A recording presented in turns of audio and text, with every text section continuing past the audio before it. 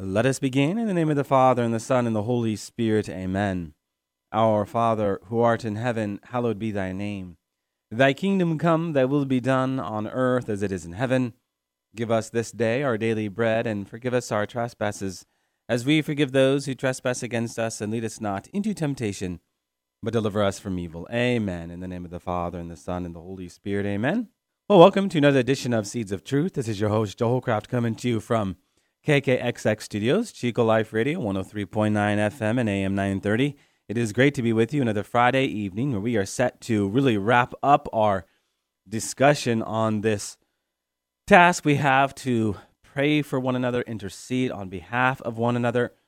Last week, we started our final review of what we have been talking about over the last 9 months, highlighting that the 9 keys of praying in the Spirit, praying in faith, praying from the heart, praying with fervor, praying on the spot, praying with specifics, praying in friendship with God, praying in thanksgiving and praise to God, praying with Mary, are key elements to the intercessory prayer we offer to God if in fact we are to fulfill the promise we made to our sibling, cousin, friend, and coworker when we told them, yeah, I'll pray for you.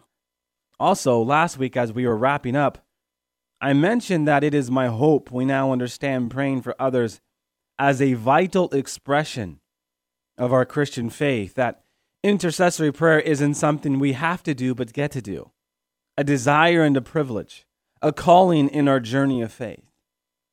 Now, if you are one who has begun the practice of these 9 keys, maybe you are one who recognizes a weakness in your intercessory prayer.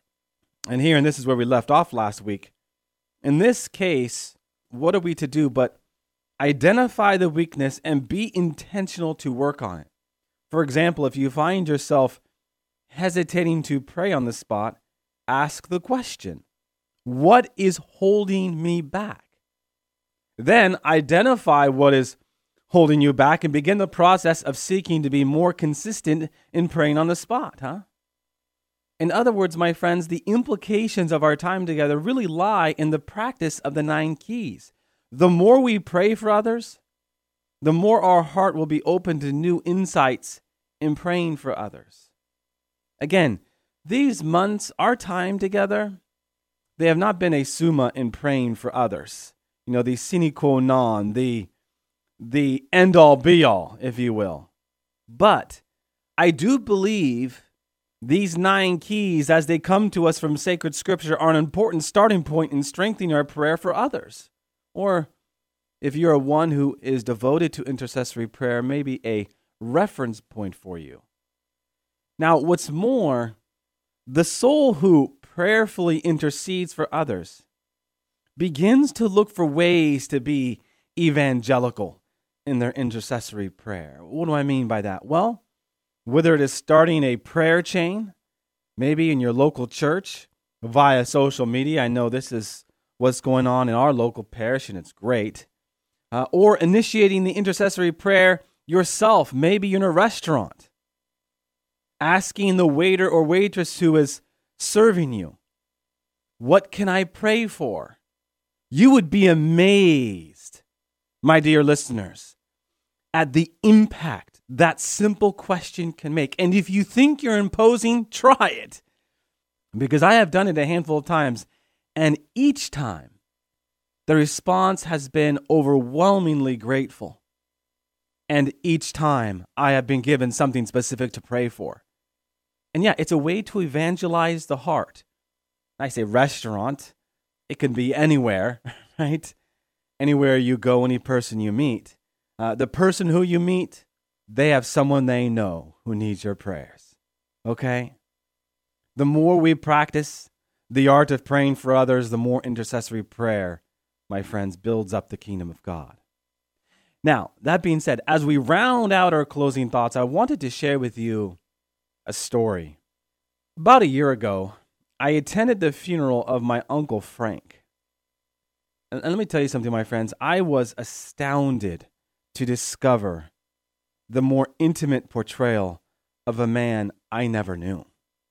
Growing up, I knew my Uncle Frank to be no more than a rocket scientist. Literally, he worked for NASA, and a devoted fan of the professional sports teams in Oakland, the Raiders and Athletics. As my cousin Dave offered an emotional tribute and eulogy to his father, he spoke of a man who struggled with alcoholism, but also of a man who overcame his addiction to alcohol by virtue of AA and God's grace. In the latter years of my Uncle Frank's life, he became a sponsor with AA and really realized, as I was listening to my cousin Dave talk about it, his calling to stand in the gap between God and man as an intercessor. Certainly, as the notes in the margin of his Bible suggested, as I had the really privilege to go through his Bible after the funeral, and my goodness, he was a man who was quite devoted to God. So as the notes in his margin suggested, he saw his vocation late in life to help other men free themselves from addiction to alcohol and at the same time bring people to God. And it was then, as I heard my cousin Dave reflect powerfully into Uncle Frank's life, the question came to mind: was my father praying for the conversion of his brother-in-law? Recall what I shared months ago about my father's deep conversion. It was due to the intercession of one priest that led him to return to his family, certainly a stronger and more devoted man.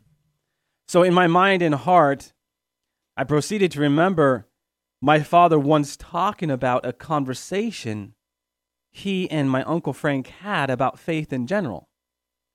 And on one occasion, as my dad told the story, my Uncle Frank, who again was a rocket scientist, right, asked my dad about why he reads so many books on Catholicism. This again was after he returned to my mom. My dad responded promptly to my Uncle Frank, "Within these books lie treasures for growth." My Uncle Frank responded, "I think you are wasting your time." Now, as my father shared this exchange with me, I recall asking him the question, "Well, what did you say to him, Dad?" Right? His response, "Nothing." I then responded, "Why?" And then I remember my father looking at me and saying, "Joe, your Uncle Frank has a generous heart and is a good man. When we pray the rosary each night, I entrust him to Mary. If God sees fit, we'll have the conversations we need to have." So in effect, my memory answered my question. Yes, my father was praying for his brother-in-law, my uncle, and was doing so with great devotion. And as it turns out, my Uncle Frank did experience a conversion to faith. And as that day bore testimony to his funeral day, he became a vessel for God. Now, was it exclusively the rosaries my dad prayed for Uncle Frank that brought about his conversion to faith? No one will ever know. But I do believe it played a very important role in his conversion narrative. I also believe there were many others who were praying for my Uncle Frank. It dawns on me now, as I bring these series of reflections on intercessory prayer to a conclusion, that one's intercessory prayer can have an incredible unforeseen impact. I mean, think about it. In the infinite wisdom of God, as the narrative played itself out in the Hollcraft family, as it turns out, the intercessory prayer of the priest who was so vital in my father's return to my family would somehow, some way, reach the shores and turbulent waves of my Uncle Frank's life. I mean, I suppose we can ask the question, would have my father have devoted rosaries for his brother-in-law if it was not for the prayer of one Father Moran or Monsignor Moran, the priest who was so instrumental in the life of my father? You see, my friends, this is the power of our intercessory prayer. It not only changes lives, but as it does, the course of history. We are all now familiar with that phrase, pay it forward. If someone has prayed for you, in showing your gratitude for that prayer, pray for others, right? So with our prayers of intercession, let us change the course of history one petition at a time. And as we do so, be mindful that the deeper you go in your intercessory prayer, the more vibrant your life will become. And you see, my friends, that's how God works, right? By loving other, you are becoming more whole in Him. This is the logic of divine love. And I know it's paradoxical. I know it's contrary to expectation. And what I mean by that is, where there's loss, there's gain. Where there's subtraction, there's addition.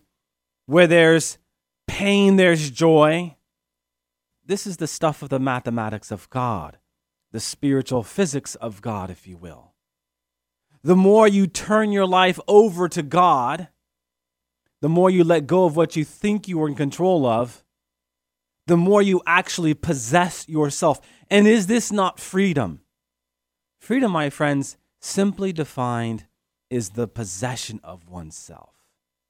You see, my friends, one of the things that this call to intercede teaches us is that we are not in control. If these 9 keys have led us down the path of sanctity and holiness, just not for other, but first and foremost for ourselves and our salvation, then they are serving its purpose. They are serving its purpose. Okay, I'm looking up at the clock and boy, these 13, 14 minutes just disappeared.